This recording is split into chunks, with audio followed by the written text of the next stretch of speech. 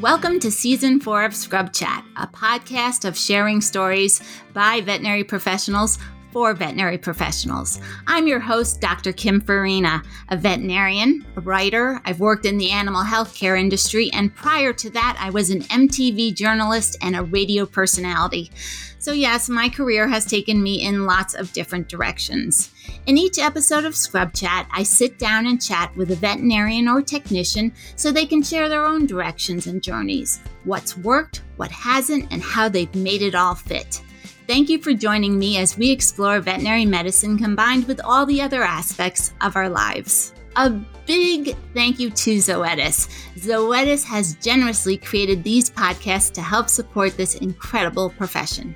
Today, we have the pleasure of chatting with Erin Henninger, a certified veterinary technician with a specialty in emergency and critical care, who is the executive director of the Colorado Association of Certified Veterinary Technicians, which is, to my understanding, one of the strongest CVT associations in the country. So it's so nice for you to take some time to talk to us. Thank you, Kim. I'm so happy to be here with you today. Well, there are so many things I want to talk to you about. Leadership and your background in crisis management, because you had volunteered for the Center for Dependency, Addiction, and Recovery in Aurora, Colorado, and you worked as a peer support specialist for Rocky Mountain Crisis Partners in Denver, correct? Yes. So that's so cool. But I want to start at the beginning. In addition to your technician degree, you have a degree in psychology and a minor in women's studies. What attracted you to those areas? Well, I've always been really interested in psychology. It started, back when I was a teenager. That was my original plan, was to go to school for psychology, potentially become a psychologist. But I kind of got off my path a little bit and didn't kind of wavered around, didn't know what I wanted to do, and then found veterinary medicine. But I think the two lend themselves very, very well because every animal comes with an owner that has a whole host of experiences and background that really determines who their pet is in their family and what they want to do for their pet. So I think my interest has really lended itself well to my career. And I got my degree in psychology, 16 years into my veterinary career. And so I think all the time that I worked in emergency medicine really set me up well for doing well in psychology because I had pretty much an example for any sort of thing that I was learning about in psychology. I could remember a client who fit that category of personality.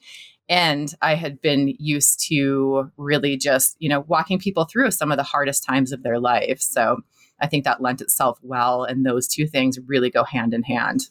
But let's talk about that a little bit more, because the specific experience in your life that led you to that direction, do some of them stick out in your brain in terms of those 16 years and kind of that experience and then what you were learning in psychology?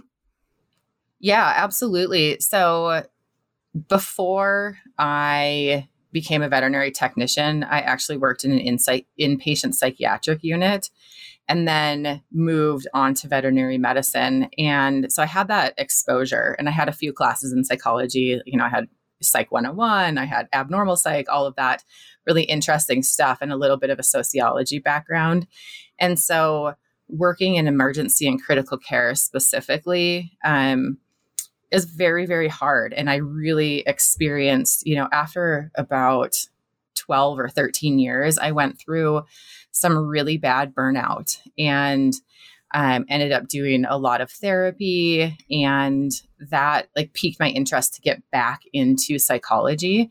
And what I really wanted to do was work in veterinary medicine, get my degree in psychology, and then go on to do a master's program in counseling so that I could come back to veterinary medicine. Because I think that with my experience and having that added knowledge of psychology and human behavior, that I would really be able to help technicians stay in the field longer. So to me, it's all about sustainability and learning to work within a really, really stressful field. Why do you think it's stressful? Well, I think there's, many factors play into that. I think that we've got a lot of people come into veterinary medicine because they don't necessarily want to work with people. And then I have to remind myself that every pet comes with an owner. So there's lots of interaction. Plus, there's almost nothing that you can do with a pet that you can do by yourself. You're almost always, standing within 1 foot of somebody else. And if that person is someone else who doesn't want to work with people, then we've really got an issue. We've got a communication barrier. So we've got that piece. Especially in emergency and critical care, you have that added stress aspect of 1, it's unexpected. 2, it's mostly very expensive when you're going into the emergency clinic, or you have a pet that's hospitalized. So you're seeing people at their most stressed in their life. And then you've got just the work itself can be very physically taxing. And working in a higher level of medicine as a VTS, there's also the mental factor. There's the constantly thinking, constantly scanning the situation to see if there's any changes that are happening, and feeling like you're on the front lines. And I know for myself, like, I am a perfectionist. I like to do it right. I like to do it right the first time. And there's that added factor of, a little bit of imposter syndrome on top of that too. Like, oh my gosh, when are they going to find out that I'm not who I say that I am? So I think all of those things together make it a very, very stressful field. It's interesting because you're a certified specialist in emergency and critical care on the veterinary side, of crisis. And when I think of this, I'm like, are you Wonder Woman, like ready for any crisis? Dog, cat, horse, pig, human. I just think like you can handle anything. Can you? I think so. I like to tell myself that I can. But on the flip side of that, I'm prepared for any crisis. And so in every situation, I've got like worst case scenario in my head, whether it's with my pets, whether it's with people, whether it's, having 20 emails in the inbox, like, oh my gosh, I have to return all of these emails right now. And so I do feel very prepared for anything, whether it is human, whether it is pet, whether it's in my own life. And I live like that also. And so it's just like stressful all the time. Can you learn these skills to be prepared? Or is this something, Erin, that you just have? Mm-hmm. Yeah, I think so. In veterinary medicine, I always wanted to do emergency. And so I think there's some sort of personality type that attracts you to those types of situations. And so, there might be a little bit of that, like I'm ready to throw myself in and jump in there. And I'm going to run towards the danger rather than away. But when I worked on the crisis line, I learned that you can be taught a lot of these skills to help people out in these situations. I had an amazing trainer. She had a master's in education. I think that was very, very helpful. She had a lot of mental health lived experience, and she was very, very open and vulnerable. And I think that's one of the biggest keys that we got in there and we role played. What do you say when someone calls and says, I'm sitting on the bar stool and you have 10 seconds to tell me why I shouldn't blow my brains out right now. And it's like your heart stops. Like even right now, just thinking about that, I'm like sweating because that is a situation that I was really in. And it's just like, you have to prepare for that situation because you're going to automatically have that reflex in your body, like that panic. But you can override that with really, really, really solid training. And I think that even goes into veterinary medicine. It's like, if you don't have really great training and a repetition of that training, you might have the knowledge, but you may not be able to access it. And if you work with someone who's training, who is very vulnerable, that talks about the time that, that dog came in and, it was a GDV and it was flat out and you're the only technician working. And so it's like all on you. If you never hear those stories, you never see the progression of how people go from a beginner, like a novice in the field, to an expert. And so there's a lot of that vulnerability. And that is stuff that we can share, and that stuff that we can teach each other and learn how to, be who we want to be in those situations. I imagine, though, some people are listening and thinking, well, vulnerability is weakness, but it sounds like it is quite the opposite. Mm-hmm. It is quite the opposite. I think a lack of vulnerability is what led me to burnout in my career, burnout, compassion fatigue. I had a lot of compassion fatigue, and I held everything inside. Like, I remember the moment that my compassion fatigue became too much for me. And I had been working through the holidays. It was crazy busy, and animals just kept coming in. And I was just drowning, and I didn't want to say anything to anyone because it was like, oh, there's just another thing to do and another thing to do. And I can't take a break, and I can't eat and whatever. And everyone's scrambling around like a chicken with their head cut off. And at that point in time, I had never really been very vulnerable. And I remember I got to the point where I was like, oh, I hope they choose to euthanize this dog, or I hope this dog just passes away because I do not have any more capacity to do anything. And that was very, very heartbreaking for me, because I am here to fix it all, and I can do it all. And for that to be the thing that popped into my head, I was like, something is wrong. And that was my cue that I had to do something more than what I was doing for myself at that point in time.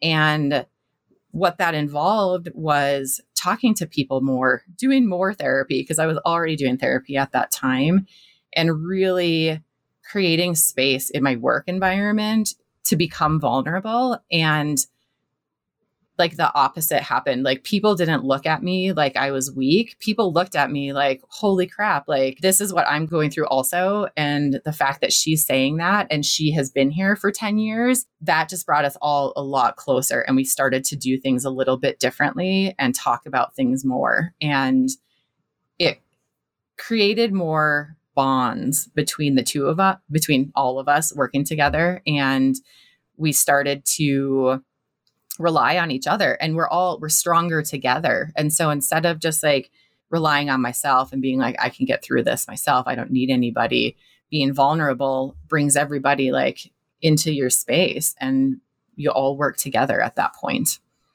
And it sounds like you don't have to get to a state of such catastrophe or such burnout to open yourself up to vulnerability. I mean, it sounds like what you're saying is, guys, you don't have to get to where I was to embrace this, because, you can do this ahead of time, almost like. Right. Yes. It does not have to be a response to crisis. Yes. You said that much better than me. Yeah. Okay. So let's just go with this a little bit more, because I think this is really interesting. How do you get in that nice, supportive place before the crisis? How do you get there? Yep. Some things that I practice now, because I do still tend to wait till I'm in crisis mode to really start taking care of myself. But some things that I do now is that I practice vulnerability in low risk situations. So even when someone asks, a stranger, you're checking out at the store, and they ask you, how are you doing? Not great. Today's been really stressful. Zero sort of, risk in that situation. You don't know that person. They're probably not going to ask you any more questions, but you get to put that out there and see how that feels. How does it feel to tell the truth about what's going on with you and not put on that fake face? Sometimes I've been socialized to smile at everyone that walks by me. And sometimes I tell myself, you don't have to smile at these people today. If you don't feel like smiling, you don't need to do that. So practicing in really low risk situations is a really good thing. I even do this with my kids so that I can practice vulnerability for them, and they're getting really good at it. If I am feeling cranky and I yell at them, like I get really tired at like 6:00 at night. Like I like to go to bed at like 8:30 is the latest I like to stay up. And it gets to be like 6:00 and I start to find myself like snapping at my kids. I say to them like, oh, I'm just really getting tired. I think we just have to like sit down and watch some TV. And they're like, yeah, you are getting tired. We can tell. So those are pretty low risk situations, and getting used to being vulnerable in those situations is helpful. Or even just saying, you walk out of the room and it's like the 6th euthanasia of the day, saying like, wow, 6 euthanasia is a lot. And I'm really starting to feel that maybe I'm going to go take a break for 5 minutes. Like, I don't know anybody that I work with that would, or ever have worked with, good or bad, that would ridicule someone for that sort of situation. So practice those little things, and then find your safe people is a huge thing, because for a time in my life, I had a real lack of boundaries, and I would tell anyone everything. I had this idea in my head that everybody deserved to hear all my story, and I had to explain myself to everyone. And I learned through a lot of work on boundaries, through therapy and through Brené Brown is amazing, that not everybody needs to hear your story or deserves to hear your story. So pick out, the 1 to 2 people that you have in your life that really have earned that trust. And, it's good to have a person like that at work. If you don't, have a few people outside of work that you can tell those things to, because sometimes oversharing can really come back to bite you. So find the people that have earned the right to hear your story. Well, let's dig deeper on this, because on one hand, you're saying you're not feeling very happy and you're in the grocery store and you don't feel like smiling. So you don't smile at the person. Is that sharing your story? I think what I'm confused on is the difference between, you have your safe people who you tell your story to and who are deserve to hear your story. And then there's just people, who I guess you're practicing your vulnerability with. Practicing your vulnerability does not mean you're telling that person your story. I guess that's what I'm trying to say. Is that right? Right. Yes, because sometimes healthy boundaries are not telling people your story. It depends on who you are and how you tend to show up. Like, I tend to show up as an oversharer. Some people don't want to share anything with anyone. And so it kind of depends on your habits and what you're really looking to change. And so for me, sharing with someone that, I'm not having a great day, you don't have to get into the details. Even if they ask you to elaborate, you don't have to tell them any details. That would be a great exercise in saying no. And so it really depends. If you're a person who never smiles at anybody and, always is like, I'm having a terrible day, maybe you want to practice like smiling at 1 or 2 people and opening up if that's what feels right as far as vulnerability, because we all live on that spectrum. And sharing the nitty-gritty details just for the sake of sharing is not necessarily vulnerability. Vulnerability involves a little bit of emotion and some details, but you have to also protect yourself. I did some research on you, and I loved your LinkedIn mission, which was, quote, to live each day with serenity and connection by expressing honesty and courage so that I can inspire others to recognize their value and worth. Tell me more. Yes. So I did it was a recovery workshop where we determined our life's motto. Since I started this whole journey, this whole compassion fatigue recovery journey, I have wanted to share my story so that other people could hear it, could connect, could learn maybe what they needed to from that. I think that it's really important that everybody feel comfortable who they are as they are in every situation, because that's, just living in your truth is what connects us. And I think there's so much living with expectations, with other people's expectations, that does not allow us to be our authentic selves. And especially when you are, working in a career where you feel like there's like a certain level that you have to uphold, and struggling with imposter syndrome, thinking maybe you don't know what other people think that you know. And one of the questions that they asked us in this workshop was, if you could tell all the kids of the world one thing, what would that be? And to me, it's just that you are good enough the way you are. And I just thinking about that, brings tears to my eyes, because I think about times when I lived my life in, not who I am, and feeling like I wasn't good enough and trying to be somebody else. And there's only so much that your soul can really take. I remember driving to work one day and I was just like, ugh, I cannot take this life anymore. I just can't take it. Like this, I don't know what's wrong, but I can't do this anymore. And I just was like, I hope my car drives off the side of the road and it's over, because if this is what life has to offer, I'm done with it. Fortunately, my car did not drive off the side of the road. And I went to work, and it was a symptom of something larger in my life. It was a symptom of not living in my truth and as who I am. From that point forward, it was kind of like, I've got to do something different, and I've got to work on myself. And that was kind of the basis of my mission in life, is to let people know that they are good enough. And we all have things probably that we would like to work on and do a little bit differently. But the core of being a human is that you deserve to live in this world as you are. Well, I want to switch gears and talk about leadership. As executive director of the Colorado Association of Certified Veterinary Technicians, what steps did you take to get to this position? Because Erin, you obviously just didn't land in this executive director position. So how did this come about?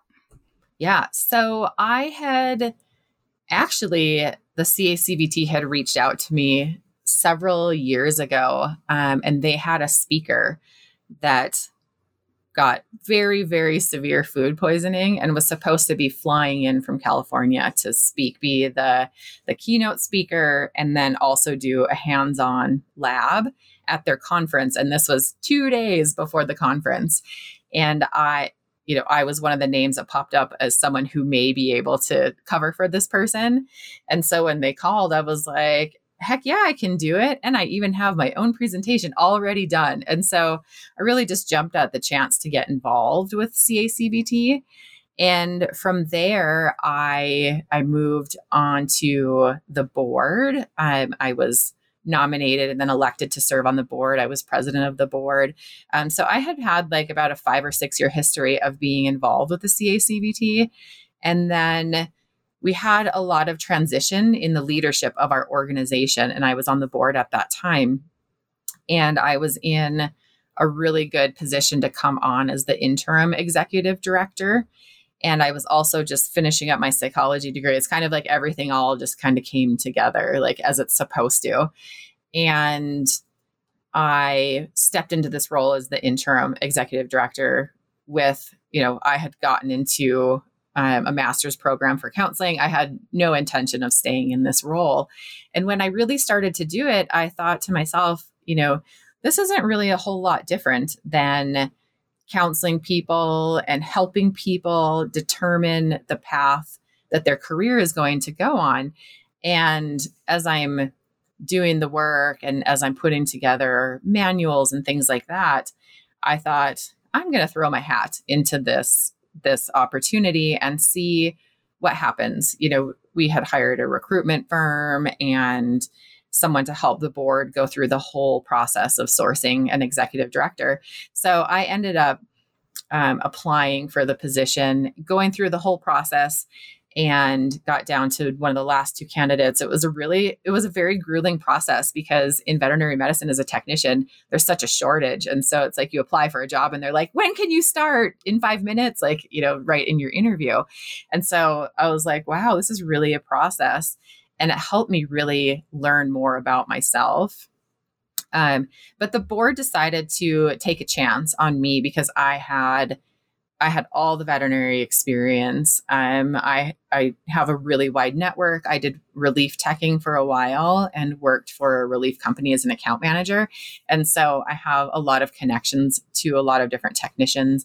My crisis line background helped for sure with just being able to help people through any career changes.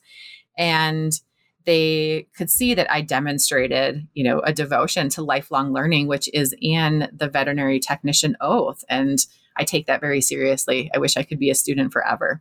So they could see my past record of really jumping in and working on big projects and being in leadership. And so I got, I was hired for the position.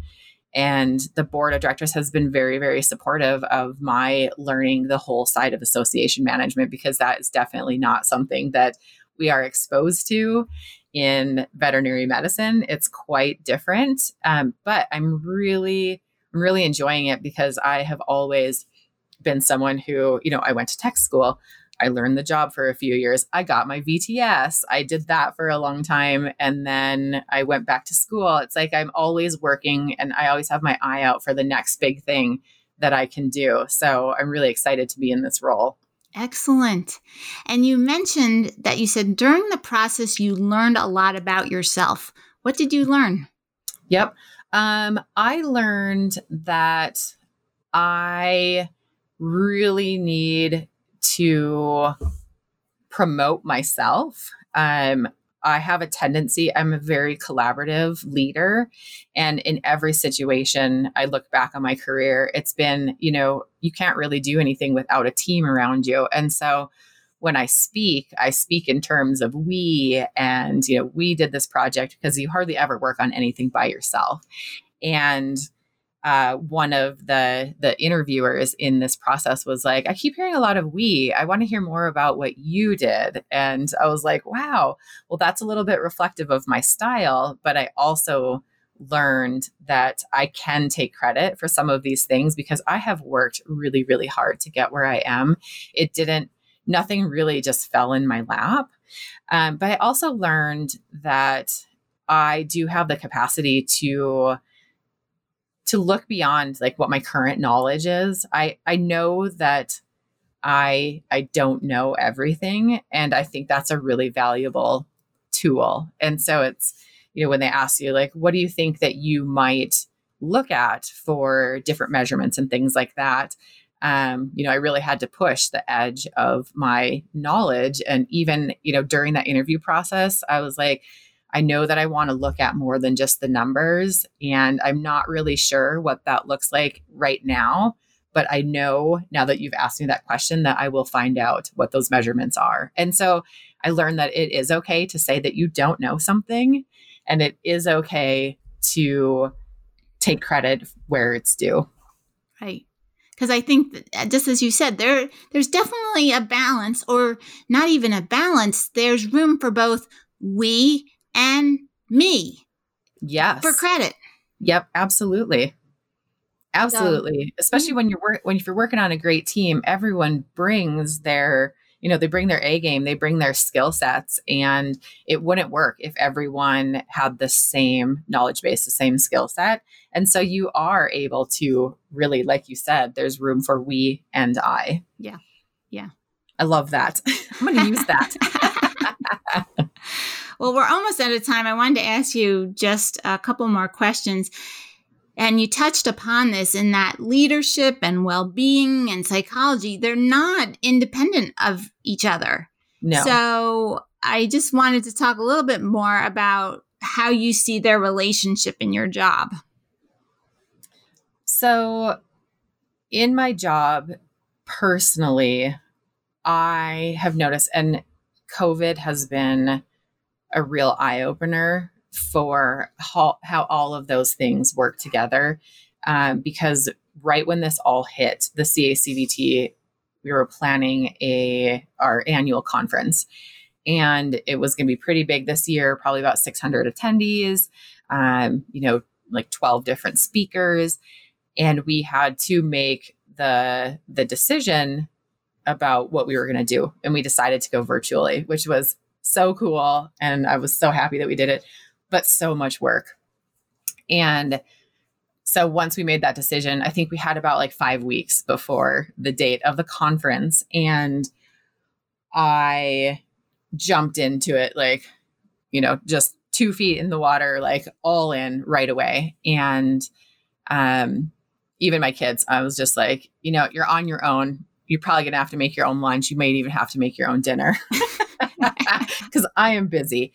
And I really just like hammered down for a couple of weeks, blinders on, doing everything kind of in my true fashion, just like get it done. And after a couple of weeks, it was just like I was running out of ideas, and I was starting to feel kind of helpless, kind of feel stuck, especially because planning a huge conference, there's so many moving pieces and I had to depend on a lot of other people. And so I got into this space where I was just like not eating well, not moving my body, and really just focusing on it, talking about the conference. Everything was about the conference 24/7.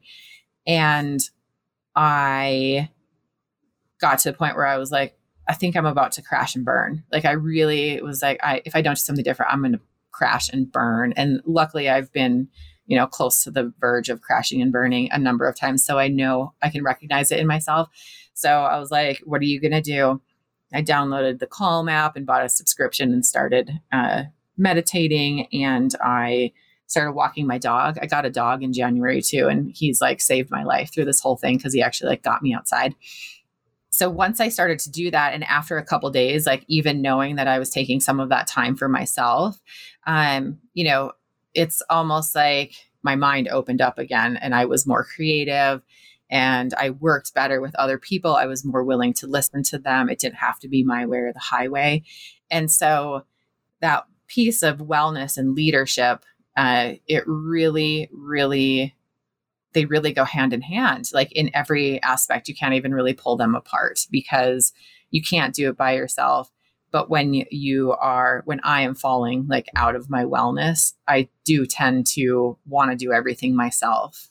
And so, the more that I can keep myself in a good place, I wouldn't say the faster, but the better the journey is to where we want to get in this association, because where we want to get is, we want this association to be, the members to be really engaged. We want it to be for the members. We want it to work for all the members. And I'm only just one member. And if it's all just about me, we're going to miss out on a lot of different opportunities and a lot of, colorful aspects of what we can offer to our members. Erin, you're incredible.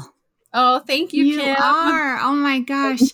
We are out of time. I just want to ask, because I always ask during the show, if there's a funny veterinary story from the trenches that you might want to share with us. As I said, I do my research. I know you worked with feral cats at one point. Your emergency work. Anything come to mind that you'd like to share with us? Working so long in emergency and critical care, I feel like all of my funny stories have a little bit of a dark side. But, when you ask me that question, the first thing that pops to my mind is I was working with this case and I was very pregnant at the time, probably 7 or 8 months pregnant. And the dog had a maggot infestation, and maggots and fractured bones are like the two things that really, really get to me and make me nauseous. And so I'm standing there and I had to pull the trash can next to me while I'm working with this dog and trying to clean off all these maggots, because periodically I would have to retch and I was afraid I was going to throw up and I didn't want it to be like all over the floor. So gosh. Maggots are just ugh, to everybody, but boy, that's something. Oh my goodness. It just makes my skin crawl thinking about it right now. I know. Yeah, I'm now remembering a rabbit, but that's not for this podcast. Yeah. Okay, we're gonna end on a happy note: sunshine and rainbows, right? And unicorns. Yes. Mm-hmm. Well, thank you. Thank you so much for coming on the show. We really appreciate it. I have really enjoyed my time with you, Kim. Thank you so much for helping me think about all of these things and just reminding me of why I am where I am today and how I got here. Well, thank you. Another episode of Scrub Chat has ended, but there are more coming. Don't worry. Scrub Chat is a podcast of sharing stories by veterinary professionals for veterinary professionals. There are always more stories to tell, so get ready for them. Please remember to visit VetVance at www.vetvance.com and check out Zoetis' commitment to veterinarians on Facebook, Twitter, and Instagram to get more information about life issues such as handling student debt, reducing stress, communication skills, and reputation management. VetVance is also available as a mobile app on both Apple and Android devices. If you have any questions or comments, please send us an email at scrubchat@zoetis.com. We would love to hear from you. And please don't forget to share and review this podcast so we can produce more in the future. We are grateful to Zoetis for the support. Until next time, I'm Dr. Kim Farina, and this is Scrub Chat.